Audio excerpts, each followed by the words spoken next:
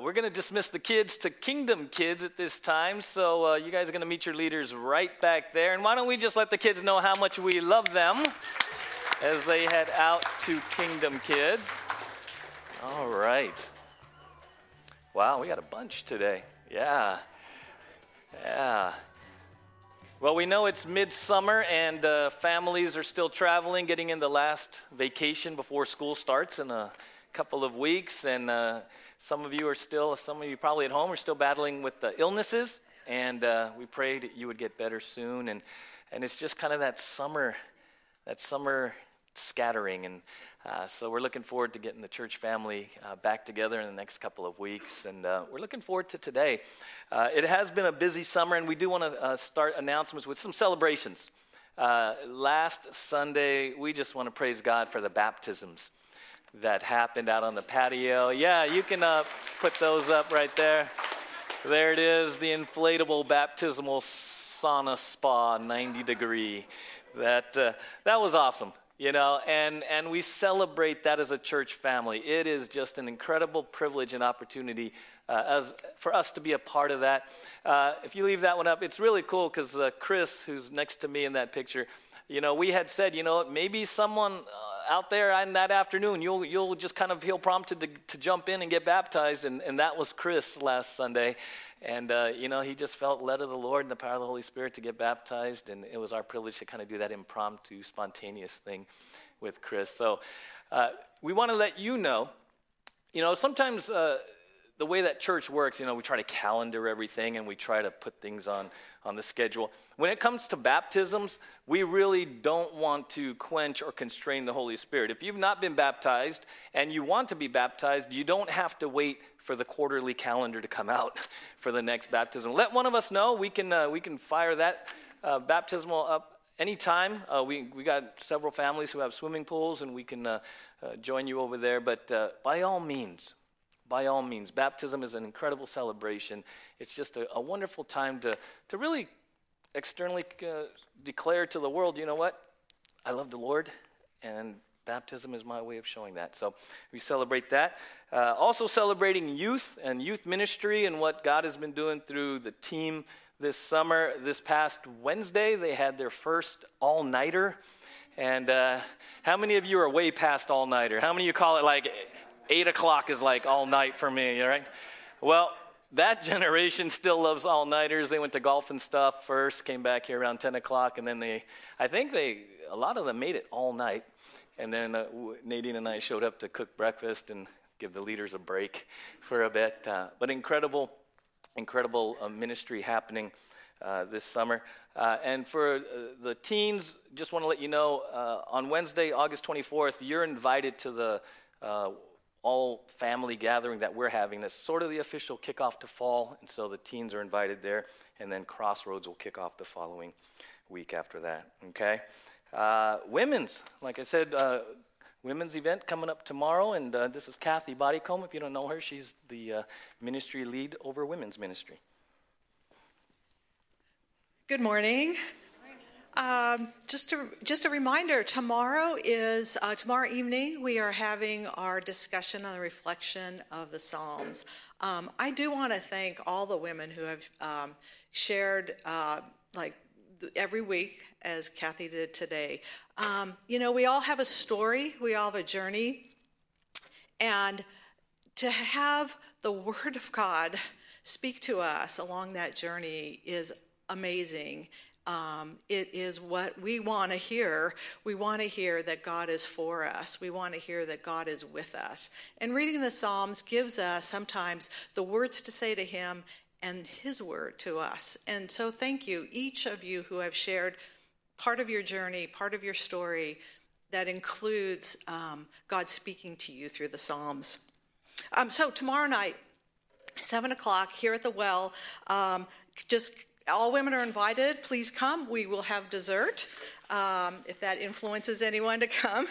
And there are still a few of these kind of the questions or study type of guide. You don't have to do it, but it's just, if you'd like it, we still have a few that are out on the cart. for tomorrow night. And just a quick reminder that there's the watercolor workshop. Few spaces are still available. That's August 27th, 9:30 here at the Well. So thanks. Great. Thank you, Kathy. A couple more things coming up. Next Saturday, we've been talking about this for a few weeks now. Myself and my wife, we're facilitating a parenting class from 9 a.m. to 3 p.m. here, and really the heart of the class is just a biblical foundation of understanding, what does it mean to raise a family? What does that mean? What does Scripture say? Because if we don't take the time to think about that, oftentimes we sort of just parent the way we were parented, or maybe we just sort of, pick and choose and ask various people.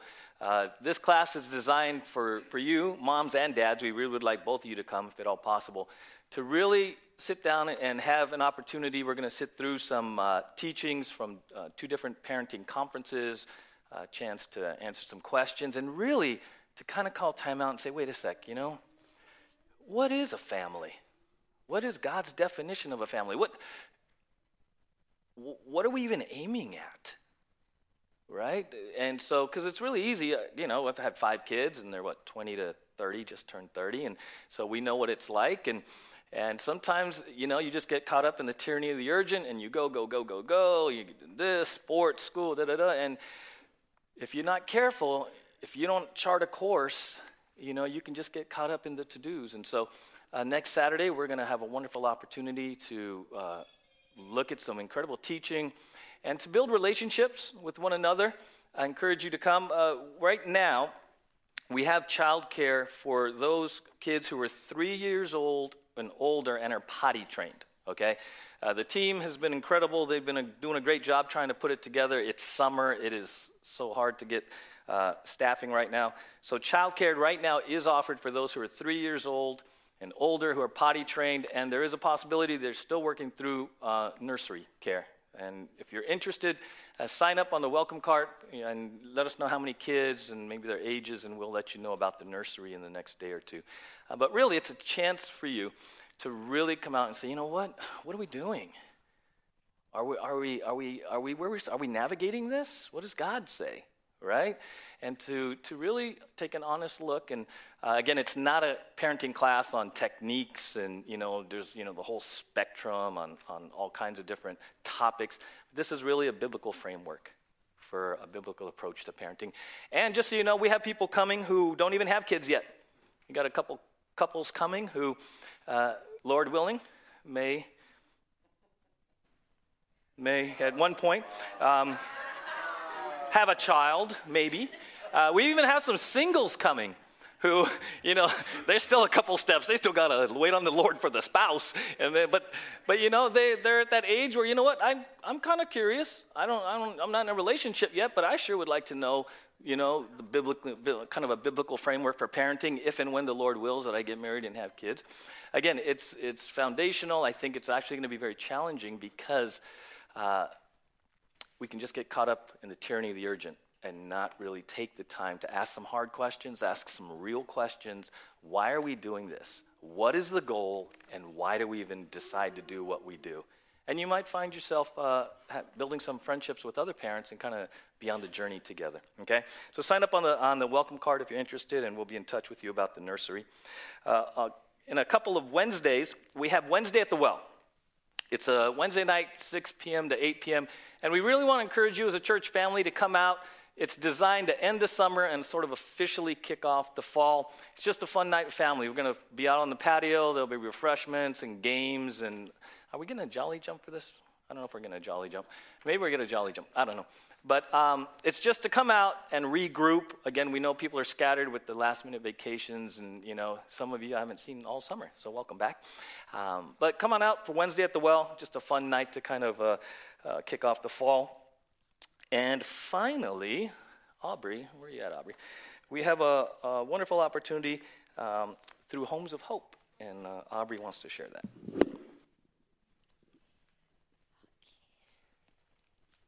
Good morning. I'm going to move back here.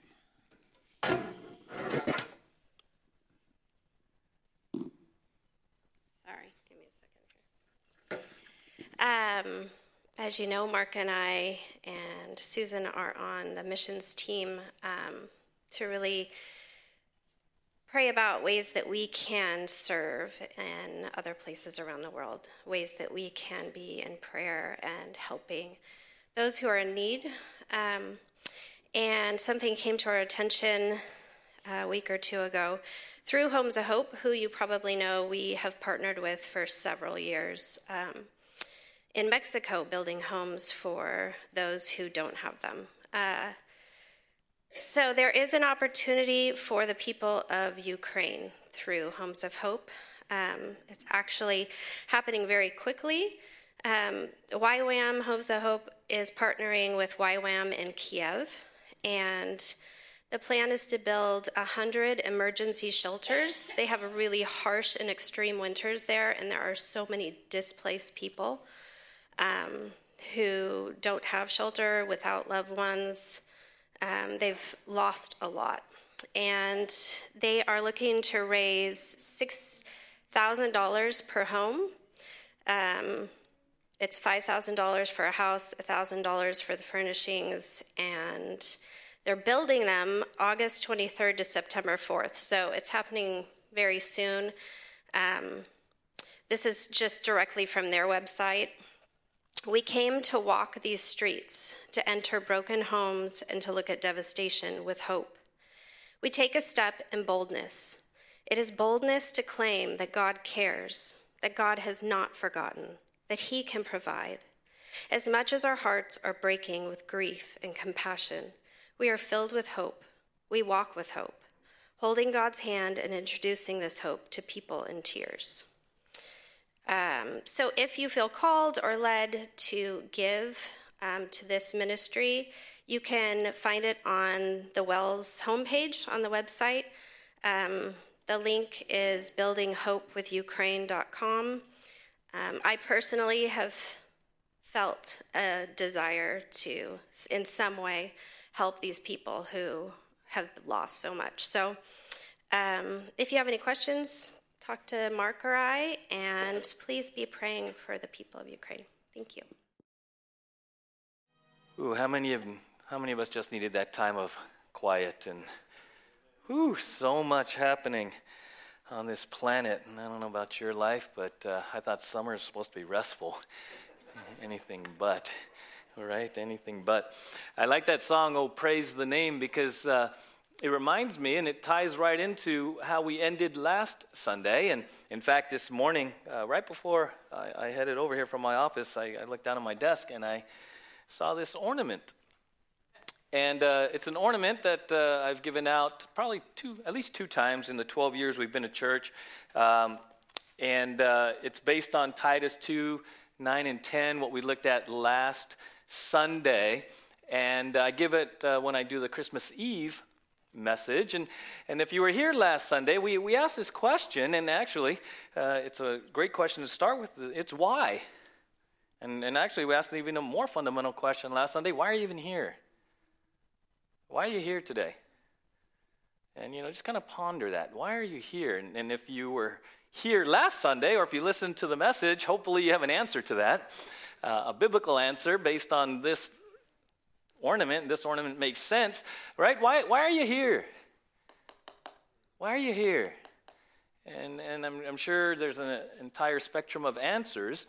And really fundamentally, based on this ornament, we're here, and the totality of our life as believers should be at the core. The big answer to why is glorify God. All to the glory of Christ, right? And this ornament, Titus 2:9 and 10. If you remember last Sunday, there was a passage, Titus 2:9 and 10, where they're talking to slaves. And they're saying, hey, slaves, as believers who are still slaves, operating and living in horrific life conditions, here's some whats and hows. Here's how to conduct yourself. And in verse 10 it says, he gives the big why. So that you would, and it says on here, adorn the doctrine of God. And I shared last Sunday that oftentimes as believers, we live in the world of how and what. You come to church, or you grow up in VBS, or you grow up in the church, and oftentimes it's, here, this is what you need to do, this is what you need to do, this is what you need to do. And we get caught up in the doingness of following Jesus, and maybe we don't even ask the question, well, why? Why? And if we don't have that answer, fundamental why in your life, you know what? That affects your enthusiasm, affects your passion, affects your motivation. And then even your faith becomes more about duty and drudgery, more about checking boxes. Some of you may be here, if you were honest with me, because you're supposed to. Because you would feel guilty if you didn't. Right? Because that's how you were raised. You're here because of tradition. You're here because it's good for your kids. I don't know why you're here, but fundamentally, you should be here because fundamentally, it helps and enhances your adorning of the doctrine. In fact, this word adorn is where we get the word cosmetics. Now, I'm looking out here, and I'm seeing cosmetics have been applied.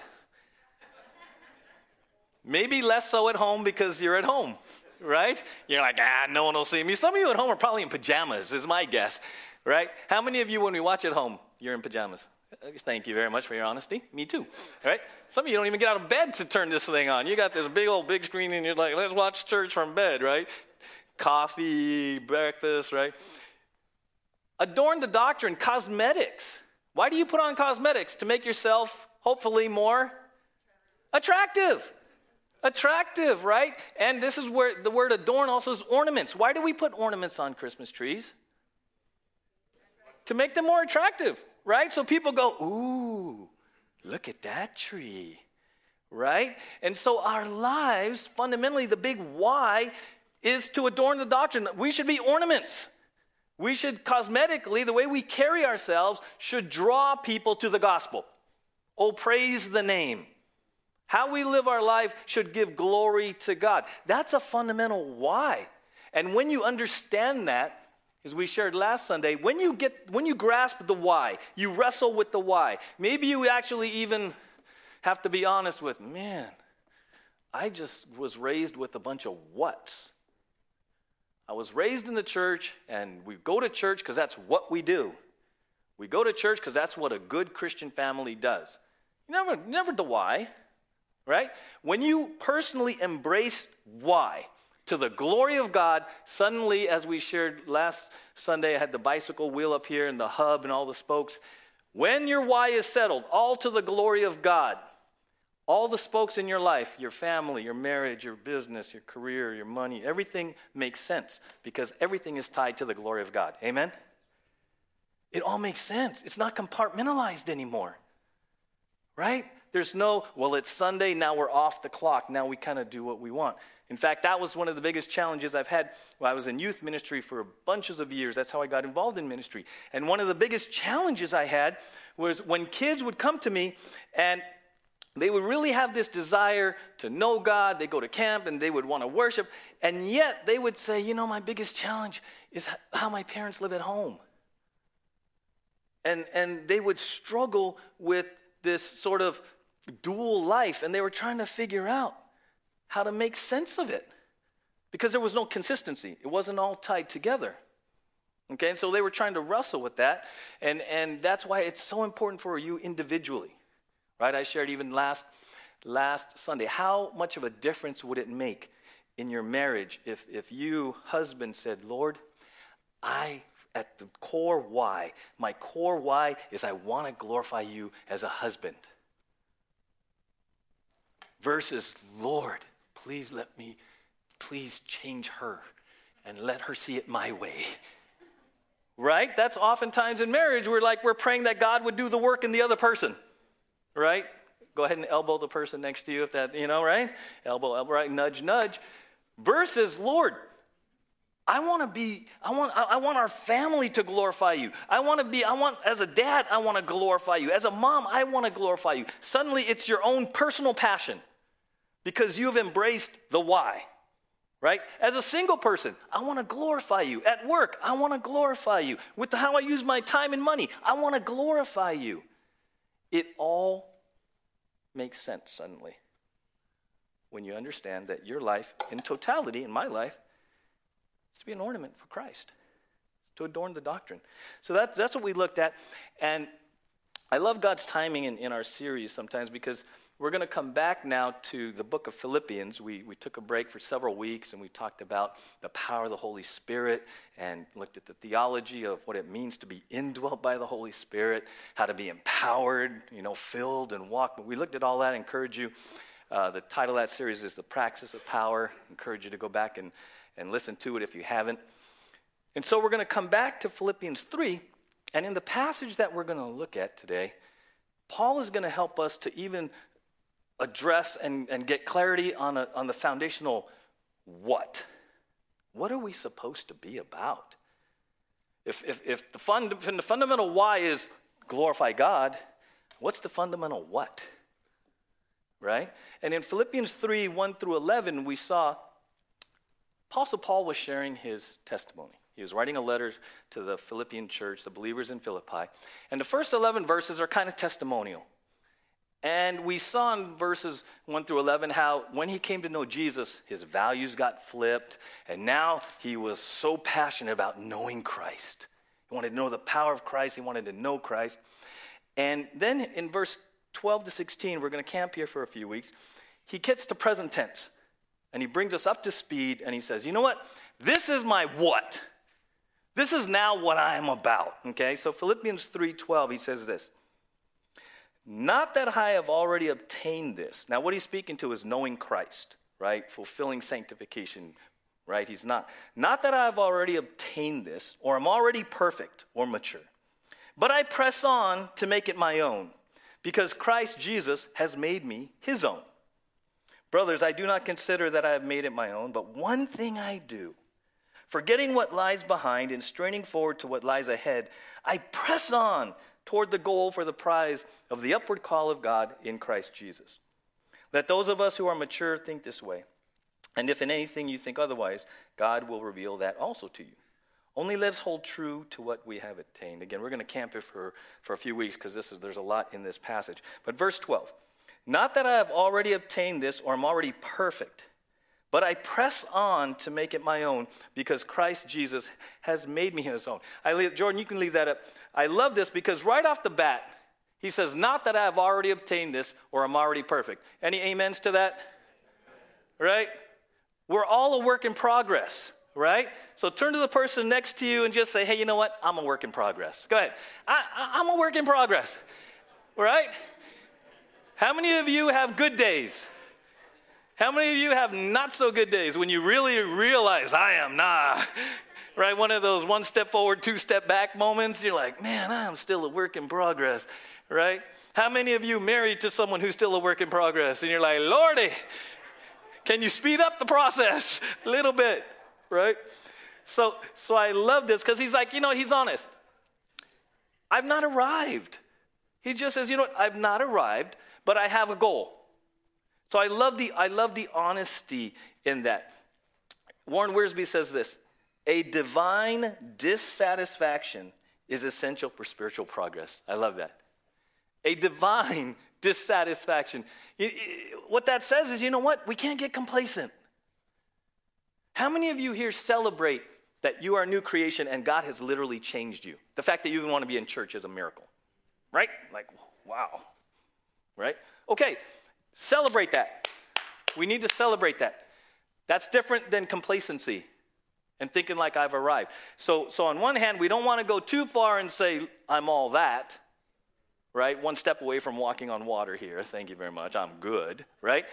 The other side that you don't want to go to in this divine dissatisfaction is like becoming overly critical of yourself to where like, I'm a horrible Christian, right? That's accusation from the enemy. Okay, so when Paul's saying, I haven't obtained it yet, it's a healthy, realistic assessment that, I've made great progress. I used to persecute the church. I don't anymore. My value systems are radically different, but I'm not there yet. How many would amen that? Right? That's good. That's good, right? 2 Peter says, grow in the grace. We're to be growing. It's a process. But then he says this in verse 12, I press on. That word press on is to follow or press hard after, pursue with earnestness and diligence, with the desire of obtaining, to move quickly and energetically towards some objective. So he's about to tell us what what he's really after. And this is where it starts to get very challenging for us, because if I were to ask you, what are you really after? What are you pursuing right now? Energetically, diligently, earnestly. Right? Now, this is not meant to in any way disparage, because it's not all bad stuff. So what are you pursuing? What are you pressing on toward? Your career? Financial stability? Relationship? What are you pressing on? What's got you right now? Because Paul says he's pressing on to something. I'm not there yet, right? I haven't arrived, but I'm pressing on to something. Question, if you've not arrived yet, and we've kind of established 100% of us aren't there yet, what are you pressing on toward? What are you putting your time and energy, your focus into? Right? And again, it's not meant to disparage anything. It can be very good things. It's just an honest, what are you pressing on to? What are you pressing on to? Maybe, honestly, you're not, and you kind of just go where the wind blows. I don't know. Right? But what are you pressing on to? It can even be a hobby. Right? Things come and go in your life and you get focused. I remember a few years ago before the pandemic, some of you know I competed in the national senior games in the track and field, ran 50s and the 100s. And you know, I wanted to press on. I wanted to pursue this goal to qualify for nationals. And, you know, and I had to do what he had to do, the assessment. I had to take the honest assessment. So in order to get to the nationals, they have minimum performance standards. Either you go to a state meet, you get first, second, or third, or you meet a minimum performance standard to go to nationals. So, you know, I got this idea, and I kind of decided to go, like Paul, press on to this. I got to get there. I want to get there. So I look up these times, and I'm like, oh, I haven't run since high school, so I'm like, I have no clue. So I decide, you know, I should probably go to Nordhoff, measure off 50 meters, and just get a starting point. And hopefully I don't hurt myself in the process, right? And so I get out there and I measure it off, and you know, then I do 100, and I had to do this starting point because, you know, I got all excited about this goal, and, you know, I'm going to go to Birmingham, Alabama, and I'm going to qualify, but I got to know where to start. So I get out there and I run my first, you know, and I time it and get my time, and I'm like, wow, that's pretty far away from the minimum performance standard. Little reality check. Like, you ain't high school anymore, bro. But I had to go into training. I had to press on. If I really wanted this, and I went to, I think the first time I missed the California games, so I went to Nevada and qualified at their Nevada State Games, because you can qualify at any state games. So I qualified there and went to Birmingham, and then 2 years later I raced at Albuquerque. But it was the same process. There was this goal. And you have this realistic assessment, and you have to choose to press on. You have to choose discipline. You got to get out there and train. You got to work hard, right? In 1 Timothy 4, 7, and 8, he says, have nothing to do with irreverent, silly myths. Rather, train yourself for godliness. For while bodily training is of some value, godliness is of value in every way, as it holds promise for the present life and also for the life to come. That word, train yourself for godliness, that's where we get the word gymnasium. So the idea of godliness, of pressing on even to be more holy, more like Christ, you got to press on. It's not going to happen just on its own, okay? And then he says in Philippians 2:12, he says, not that I have already obtained all this or have already arrived at my goal, but I press on to take hold of that for which Christ Jesus took hold of me. This is an important verse because if we're not careful, we can inadvertently begin to ask God simply to bless my plans, to bless what I would like him to do for me, right? In Philippians 2:12, leave that up, Jordan. This is an important passage, and I put it in the NIV because it's a little bit easier to kind of get what's going on here. It says, not that I've already obtained all this, or have already arrived, okay, that's what he's talking about, but I press on, and then he says this, to take hold of that for which Christ Jesus took hold of me. So what he's doing, he's saying, you know what, I'm pressing on. I want to apprehend. I want to get hold of something. And the thing that I want to hold is the thing that Christ took hold of me. Like, did you ever think, like, why did Christ get hold of me? See, he's saying, I press on to take hold of that for which Christ Jesus took hold of me. So the question is, what's Christ Jesus' plan for you? What's God's plan for you? Because in his mind, this is a very important clause or statement phrase. He's syncing up what he wants with what God wants. He's not saying, Lord, please bless my plans. Here's my agenda. Please bless my agenda. Paul is now saying, you know what? I'm pressing on because I want what God wants for me. Now here's what God wants for you. Romans 8:28. And we know that God causes everything to work together for the good of those who love God and are called according to his purpose for them. For God knew his people in advance, and he chose them to become like his son, so that his son would be the firstborn among many brothers and sisters. Here's the foundational what? Christ took hold of you. He took hold of me, according to verse 29, to become like Jesus. Amen? So, what Paul is saying is, I'm pressing on to be like Jesus because that's why God called me and chose me in the first place, to be like Jesus. Amen? See, why is this so important? Because the wills are in sync now. I don't feel like, and Paul's no longer battling God to get him to do his will. What Paul has said is, you know what? Remember Jesus in the garden says, nevertheless, not my will, but your will be done. Paul is saying, you know what? The core what in my life is now in sync with the core of why I'm even saved, to become like Jesus and glorify God. Amen? That is where a lot of us, if we're not careful and you don't understand this and you don't get in sync with God first, you end up feel like you're battling God, trying to coerce God, trying to earn, trying to do something to get God to do what you want him to do, when all along, we're supposed to get with his plan. All along, we're supposed to get in line with him. If, according to Romans 8:29, he chose them to become like his son, well then, my number one prayer, my number one what should be to become like his son. Then my core what, my core will, is in line with God's core will. And then you go to the Holy Spirit and you get everything we talked about for all those months. It's very important. Because question, how many times have I done this where I feel like I have to get God to bend to my will? If God would only. How many of you have asked God to only change a coworker's?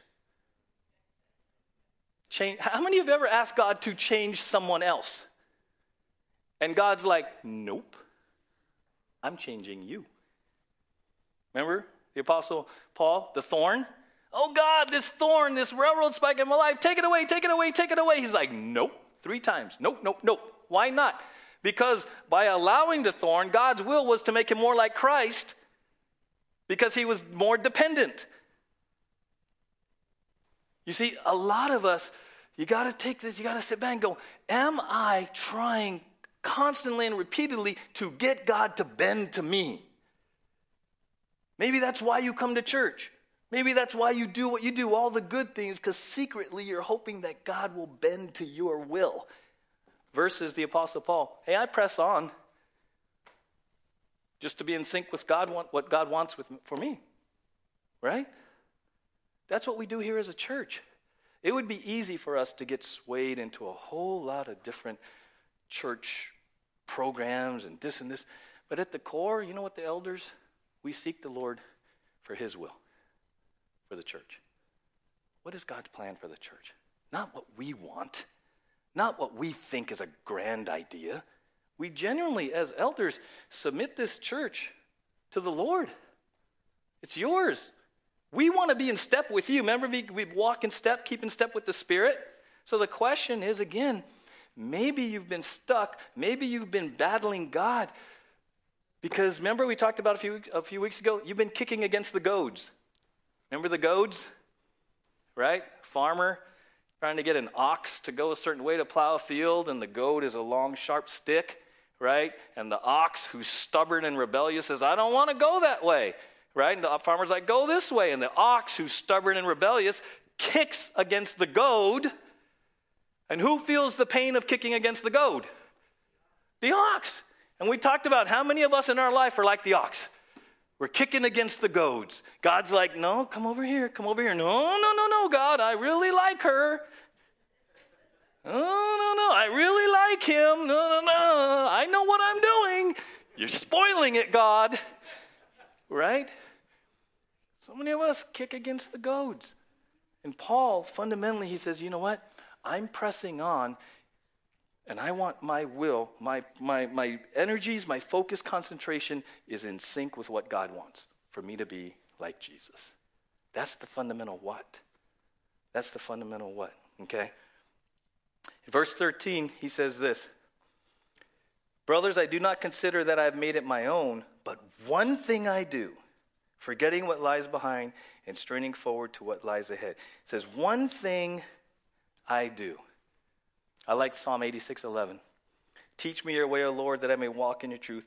Unite my heart to fear your name. In the NIV, it says, teach me your way, O Lord, that I may rely on your faithfulness. Give me an undivided heart that I may fear your name. I love how Ray Pritchard, he kind of paraphrases this. He says, put me together, Lord, because right now my life is scattered in 1,000 directions. Anyone? Feeling like that a little bit?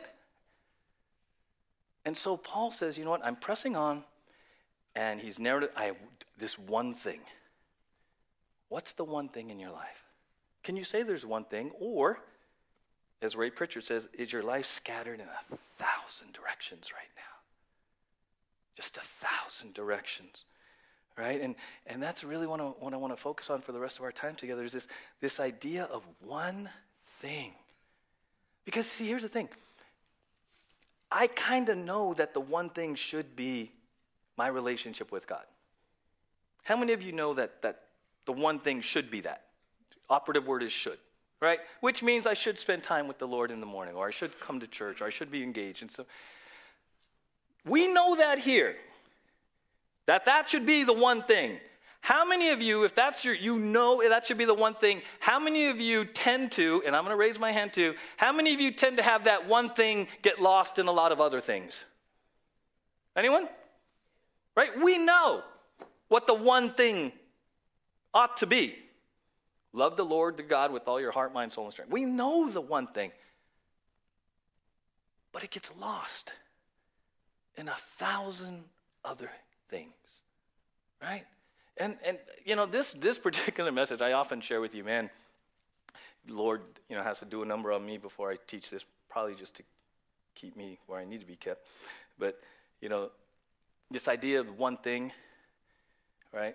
So I've been in ministry 30 years and walking with the Lord a little bit longer than that.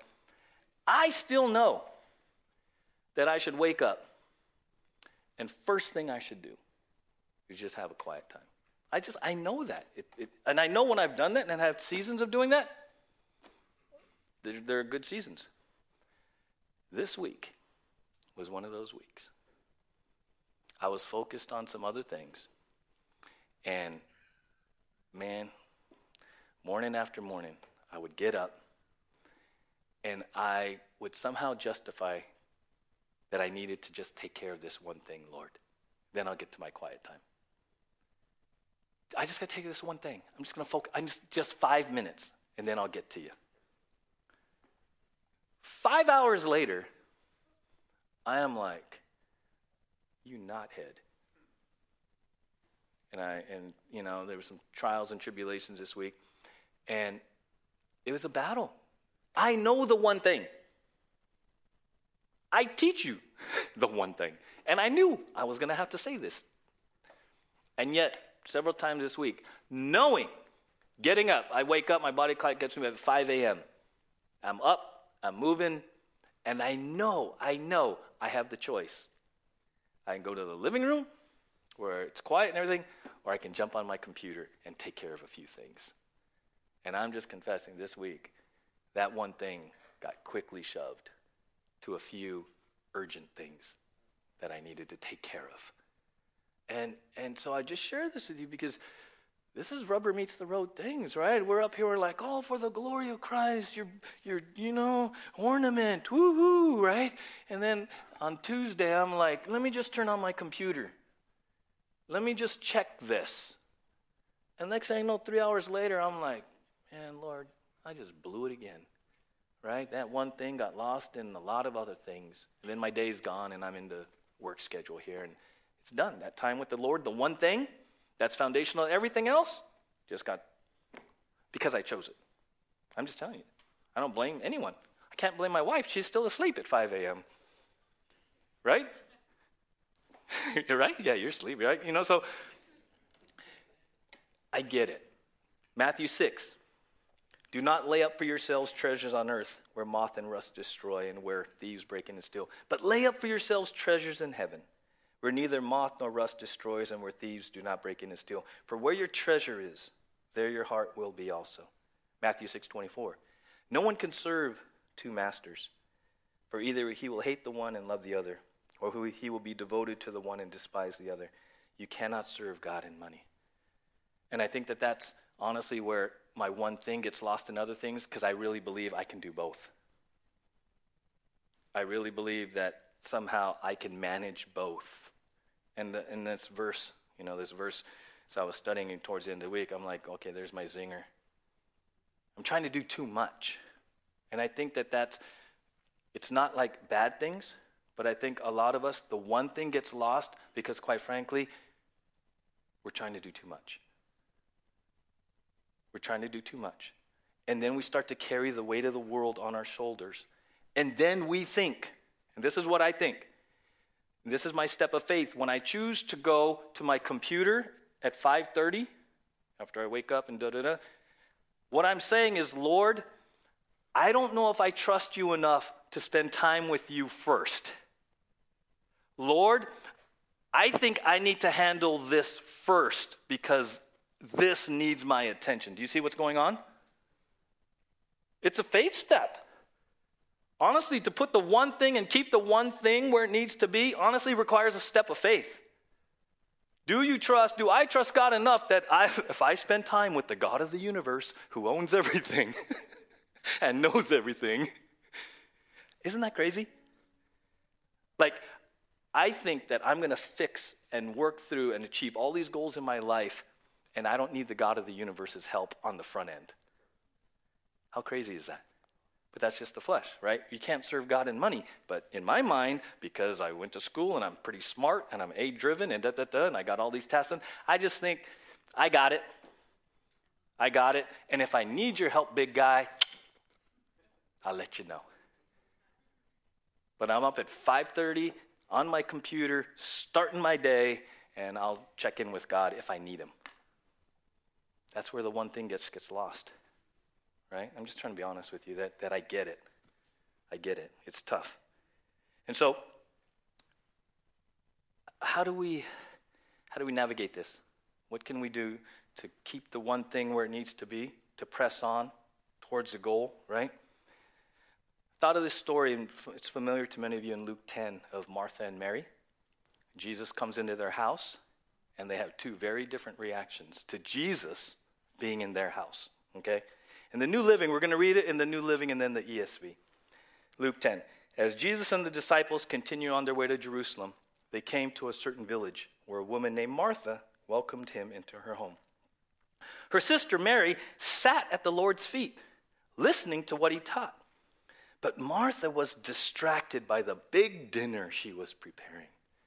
She came to Jesus and said, Lord, doesn't it seem unfair to you that my sister just sits here while I do all the work? Tell her to come and help me. But the Lord said to her, my dear Martha, you are worried and upset over all these details. There is only one thing worth being concerned about.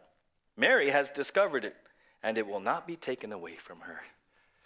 I'm guessing that's not the answer Martha thought she was going to get, right? In the ESV, I want to read in the ESV again because the language is very colorful. It says, now as they went on their way, Jesus entered a village, and a woman named Martha welcomed him into her house.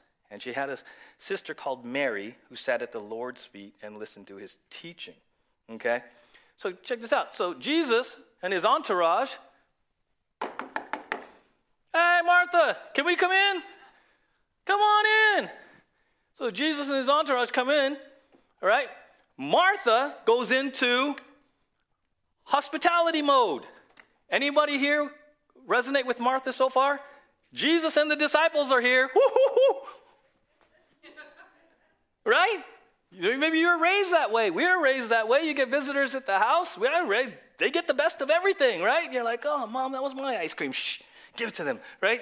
And so, right, hospitality mode. Clean up, throw everything in the closet, right?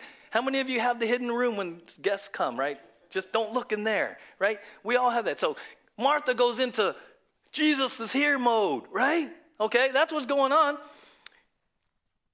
Verse 39, she had a sister called Mary who sat at the Lord's feet and listened to his teaching. Martha is taking care of business. Wants to do everything correctly, traditionally, all the etiquette. Check. Mary decides to go sit and chill with Jesus by the fireplace or wherever. It says, sat at the Lord's feet and listened to his teaching. Get the picture of the two sisters. Same Jesus. Two completely different reactions going on here, okay? Two completely different one things going on here, okay? It says Martha was distracted with much serving, okay? This word distracted, that's why I like it. It says a mind surrounded with so many objects of care that it hardly knows which one to attend to first. Anyone? How many of you got so much on your plate you don't even know? You're just spinning plates. How many of you feel like you're just spinning plates? And all you're doing is looking for the one that might fall. That's the one that needs the attention, right? It means a mind pulled in 1,000 directions, to be troubled, distressed, to be overoccupied, too busy. Any amens? Okay, if you've been there, that's Martha. That's what's going on, okay?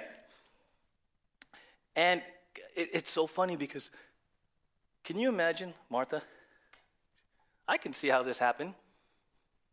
She starts going into Martha mode, preparing dinner. Every once in a while, peeking at Mary.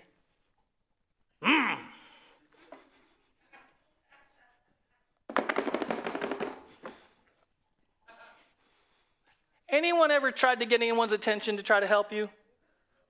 Clanging dishes. Anyone ever get so frustrated somewhere like, I can't believe? Anyone ever say, I can't believe that they can't raise a finger?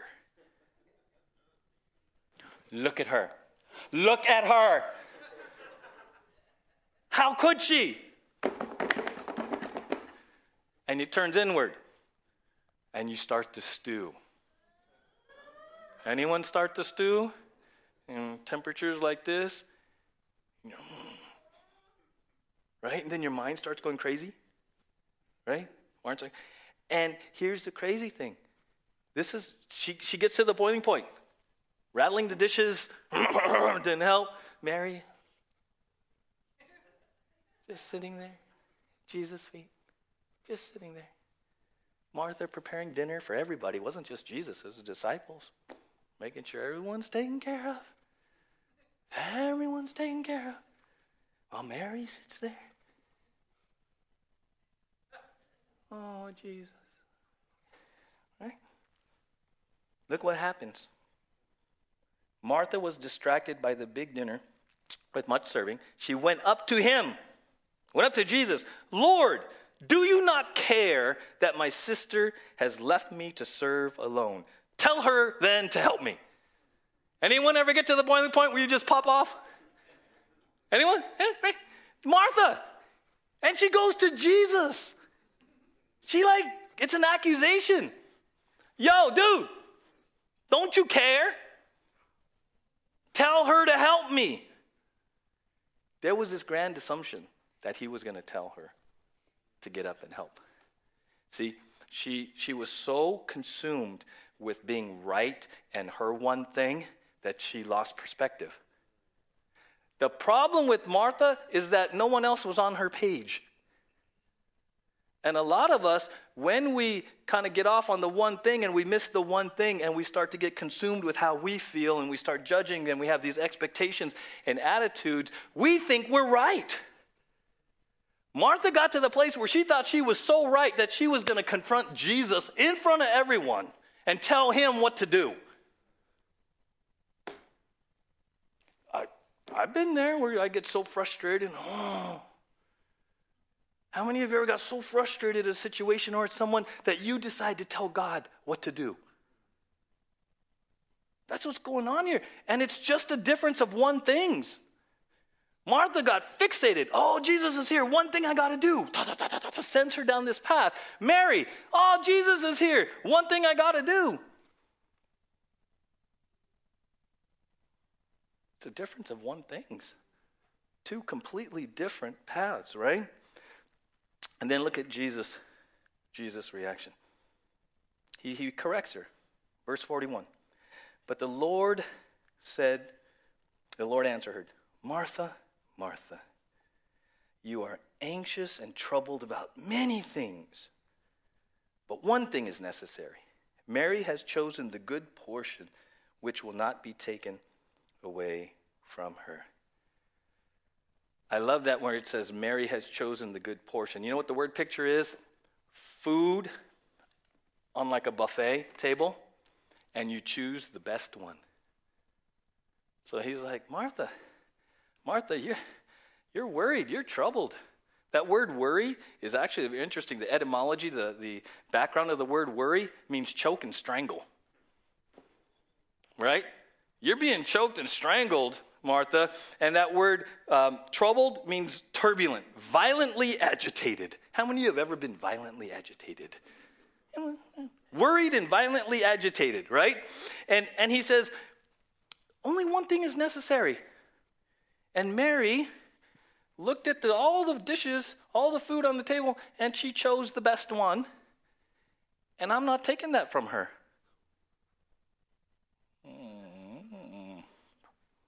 Right? Mary chose the best portion, the one thing that was really necessary. Which was what? To sit at the feet of Jesus.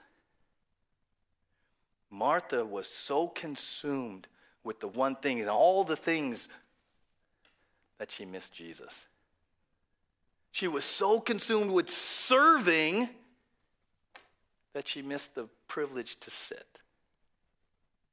And that's where this spoke to me. It's like, Richie, why do you wake up in the morning and go into Martha mode?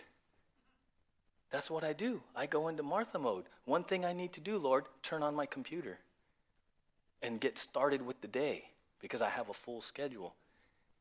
He's like, why can't you be like Mary and just come sit with me and let me help you decide what the agenda for the day should be? Amen?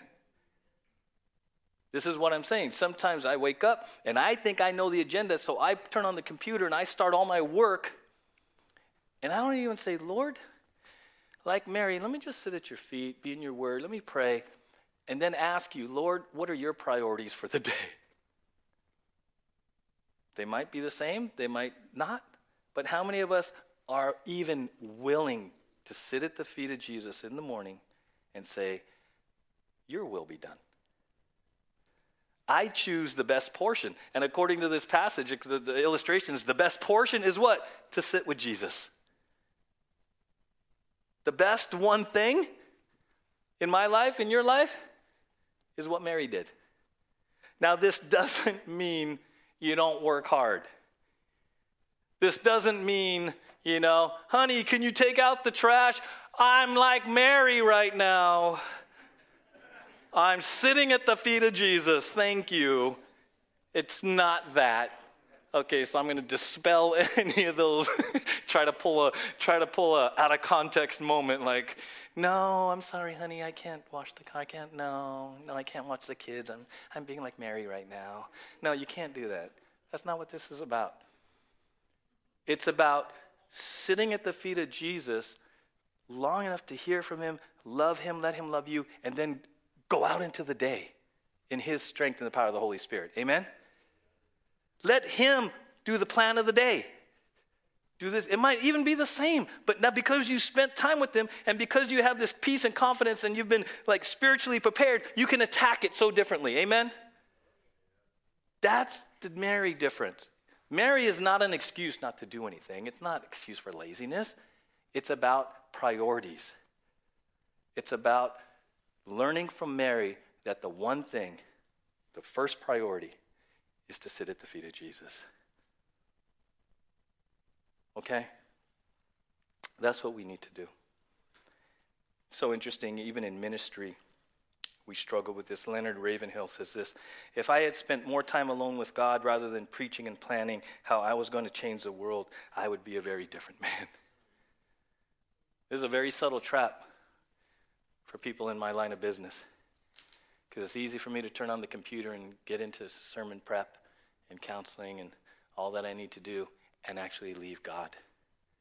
I can be a Martha as a pastor. It's very dangerous. It's very dangerous. Don Whitney says this: no factor is more influential in making us more like the Son of God than the Spirit of God working through the Word of God. How does that happen? When you sit at his feet, like Mary. That's the one thing. The one thing is to desire to be like Christ. And how do we do that fundamentally? We begin by sitting at the feet of Jesus. It's relationship. It's relationship. J. Vernon McGee says this. I love this. My frustrated, confused friend, are you at the corner of life where you do not know which way to turn? Then, for goodness sake, sit down. Sit at Jesus' feet. Look in his word and see what he has to say. It will help you with your housework. It will make you a better dishwasher. It will help you sweep the floors cleaner. You will dig a better ditch, mow a better lawn, and study your lesson better. Your work at the office will be easier, and you will be able to drive your car better. Just take time to sit at the feet of Jesus. Mary chose the best part. Our world is crazy right now. And for some, the best part, sitting at the feet of Jesus, will mean you turn off your TV. The best part will be turning off social media. Because all that does is spin you into Martha mode. And your many things now include the economy. Your many things include the government. Your many things include global issues. Nothing wrong with being involved in any of that. But if it's spinning you into Martha mode, you have to make a choice. You have to make a choice. And if you find yourself even battling with turning off the TV and the news and social media, you got to ask yourself, why is that such a battle? Why am I so addicted to this? Why am I so entrenched in this? What is it doing to you physically, emotionally, mentally, and spiritually that you can't even turn it off for 24 hours, 48 hours, 72 hours? What's the fear? What's the anxiety? What are you afraid is going to happen if you're not there to watch it? It's Martha mode. The one thing I have to do is turn on fill in the channel of the news. That's your one thing. Really? You got to be really careful. The Apostle Paul says, one thing I do, I'm pressing on. And what I'm pressing on to do is be more like Jesus, because that's why God saved me, to be more like Jesus. Amen?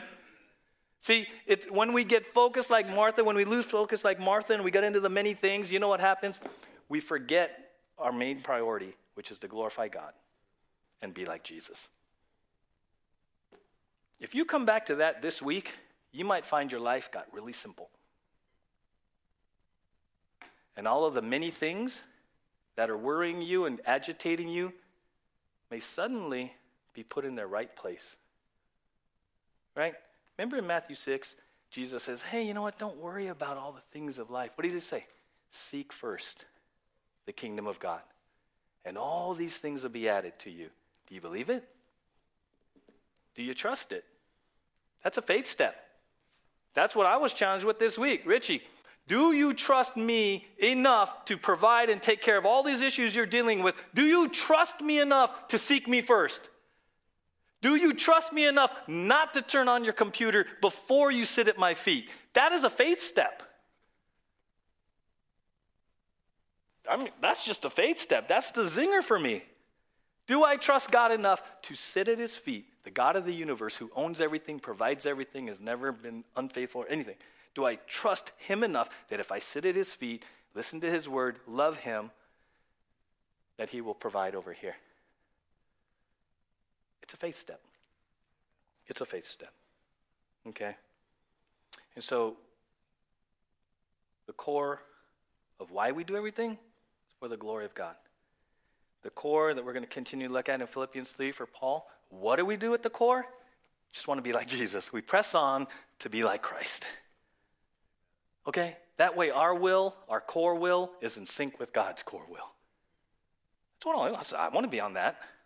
I want to be on that team, right? I want to be in sync with what God wants for me. How many of you want to be in sync with God's plan for your life?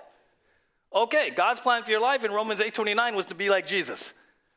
Start there. Come back. And if you need to confess that you've been trying to get God to do your way, your will, confess that. Confess that. Okay?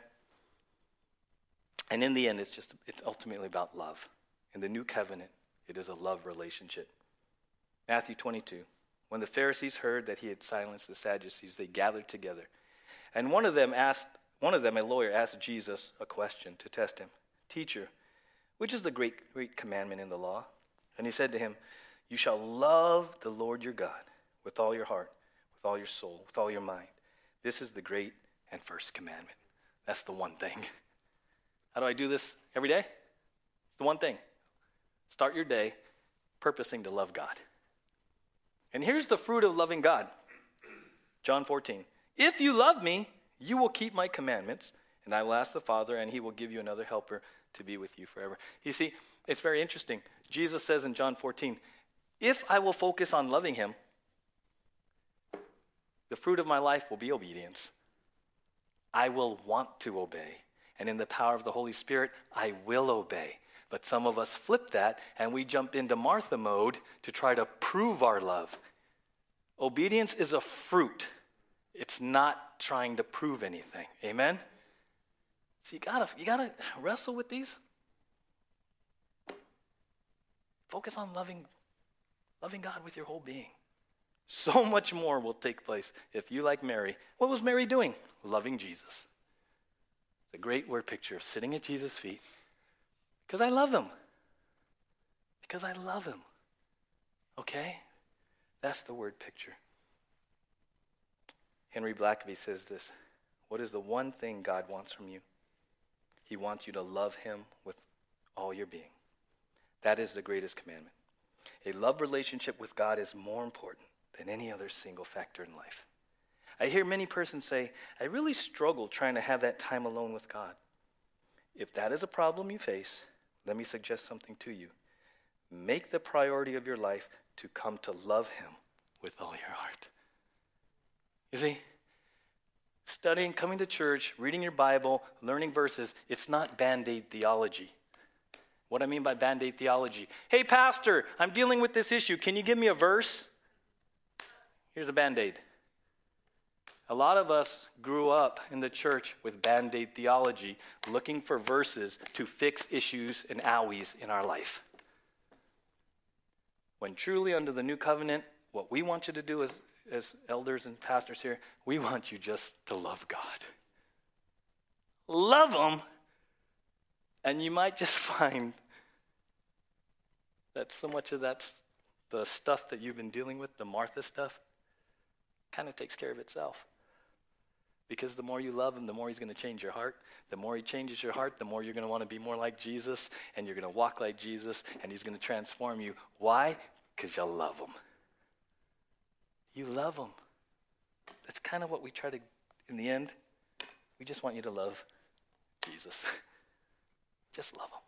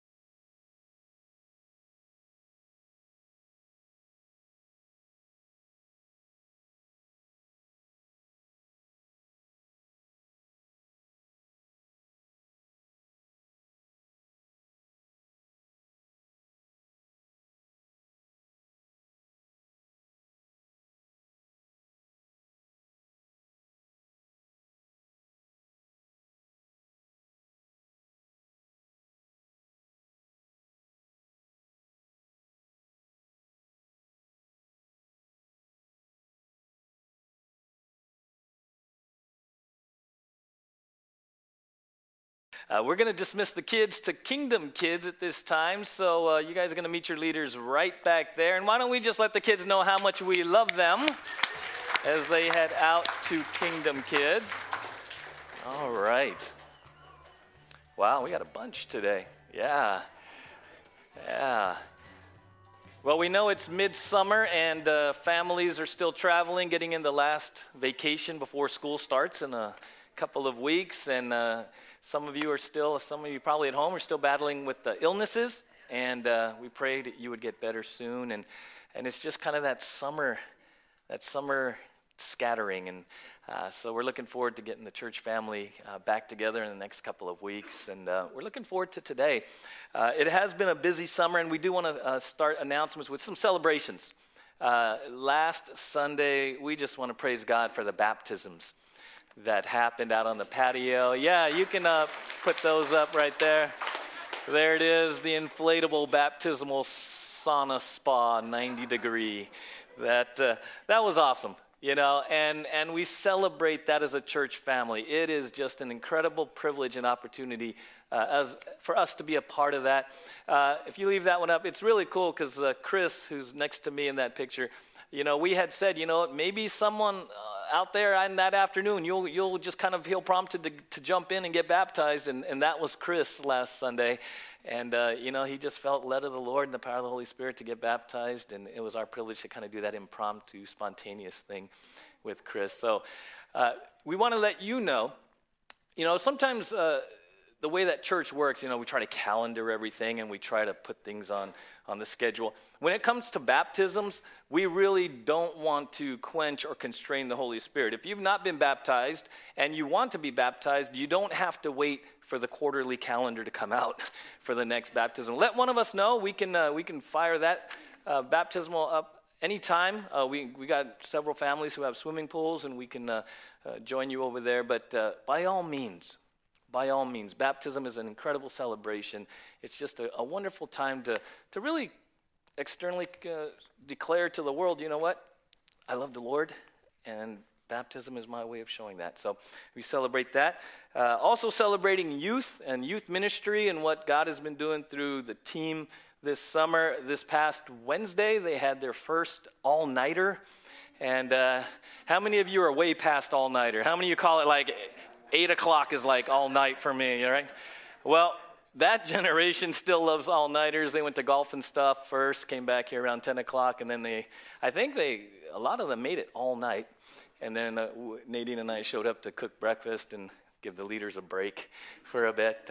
But incredible ministry happening this summer.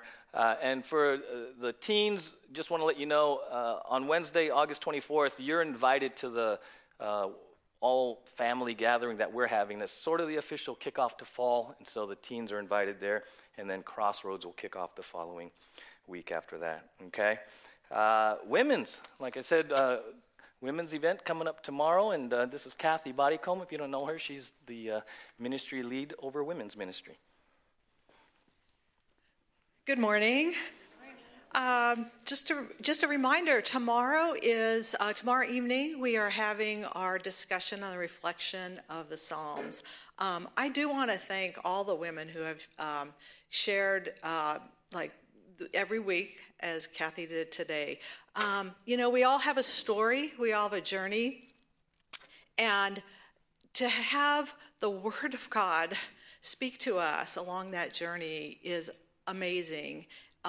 It is what we want to hear. We want to hear that God is for us. We want to hear that God is with us. And reading the Psalms gives us sometimes the words to say to Him and His word to us. And so thank you, each of you who have shared part of your journey, part of your story that includes God speaking to you through the Psalms. So tomorrow night, 7 o'clock here at the Well, all women are invited. Please come. We will have dessert, if that influences anyone to come. And there are still few of these kind of the questions or study type of guide. You don't have to do it, but it's just, if you'd like it, we still have a few that are out on the cart. for tomorrow night. And just a quick reminder that there's the watercolor workshop. Few spaces are still available. That's August 27th, 9:30 here at the Well. So thanks. Great, thank you, Kathy. A couple more things coming up. Next Saturday, we've been talking about this for a few weeks now. Myself and my wife, we're facilitating a parenting class from 9 a.m. to 3 p.m. here, and really the heart of the class is just a biblical foundation of understanding, what does it mean to raise a family? What does that mean? What does Scripture say? Because if we don't take the time to think about that, oftentimes we sort of just parent the way we were parented, or maybe we just sort of, pick and choose and ask various people. This class is designed for you, moms and dads. We really would like both of you to come, if at all possible, to really sit down and have an opportunity. We're going to sit through some teachings from 2 different parenting conferences, a chance to answer some questions, and really to kind of call time out and say, wait a sec, what is a family? What is God's definition of a family? What are we even aiming at? Right?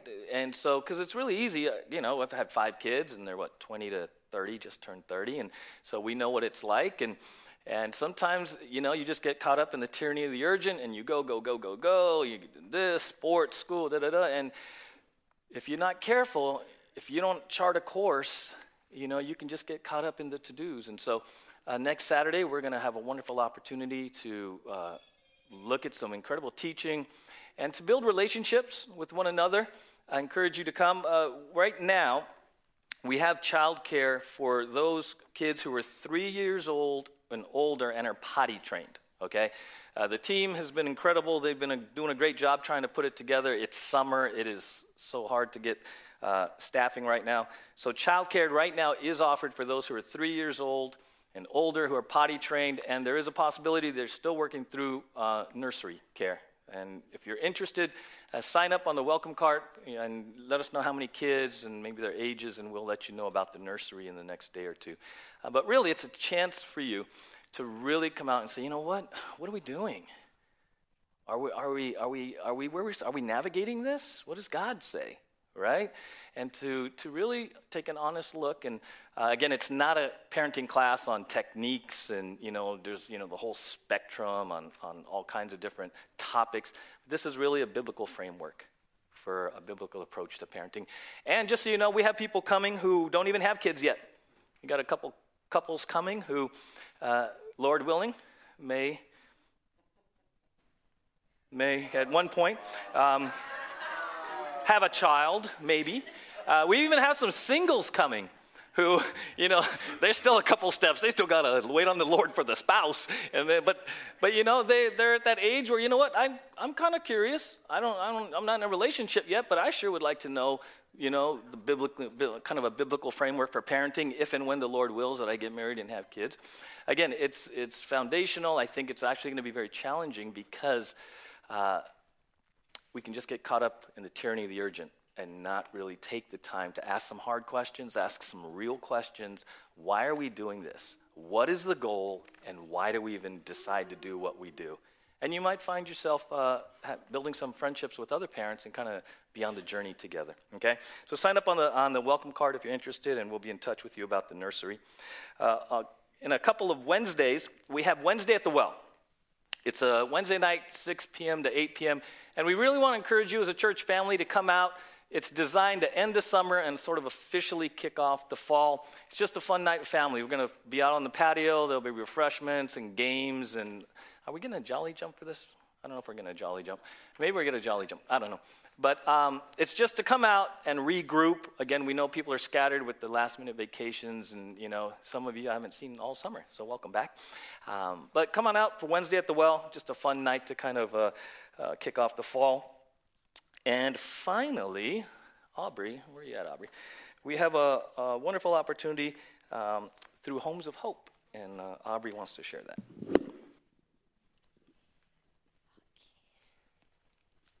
Good morning. I'm going to move back here.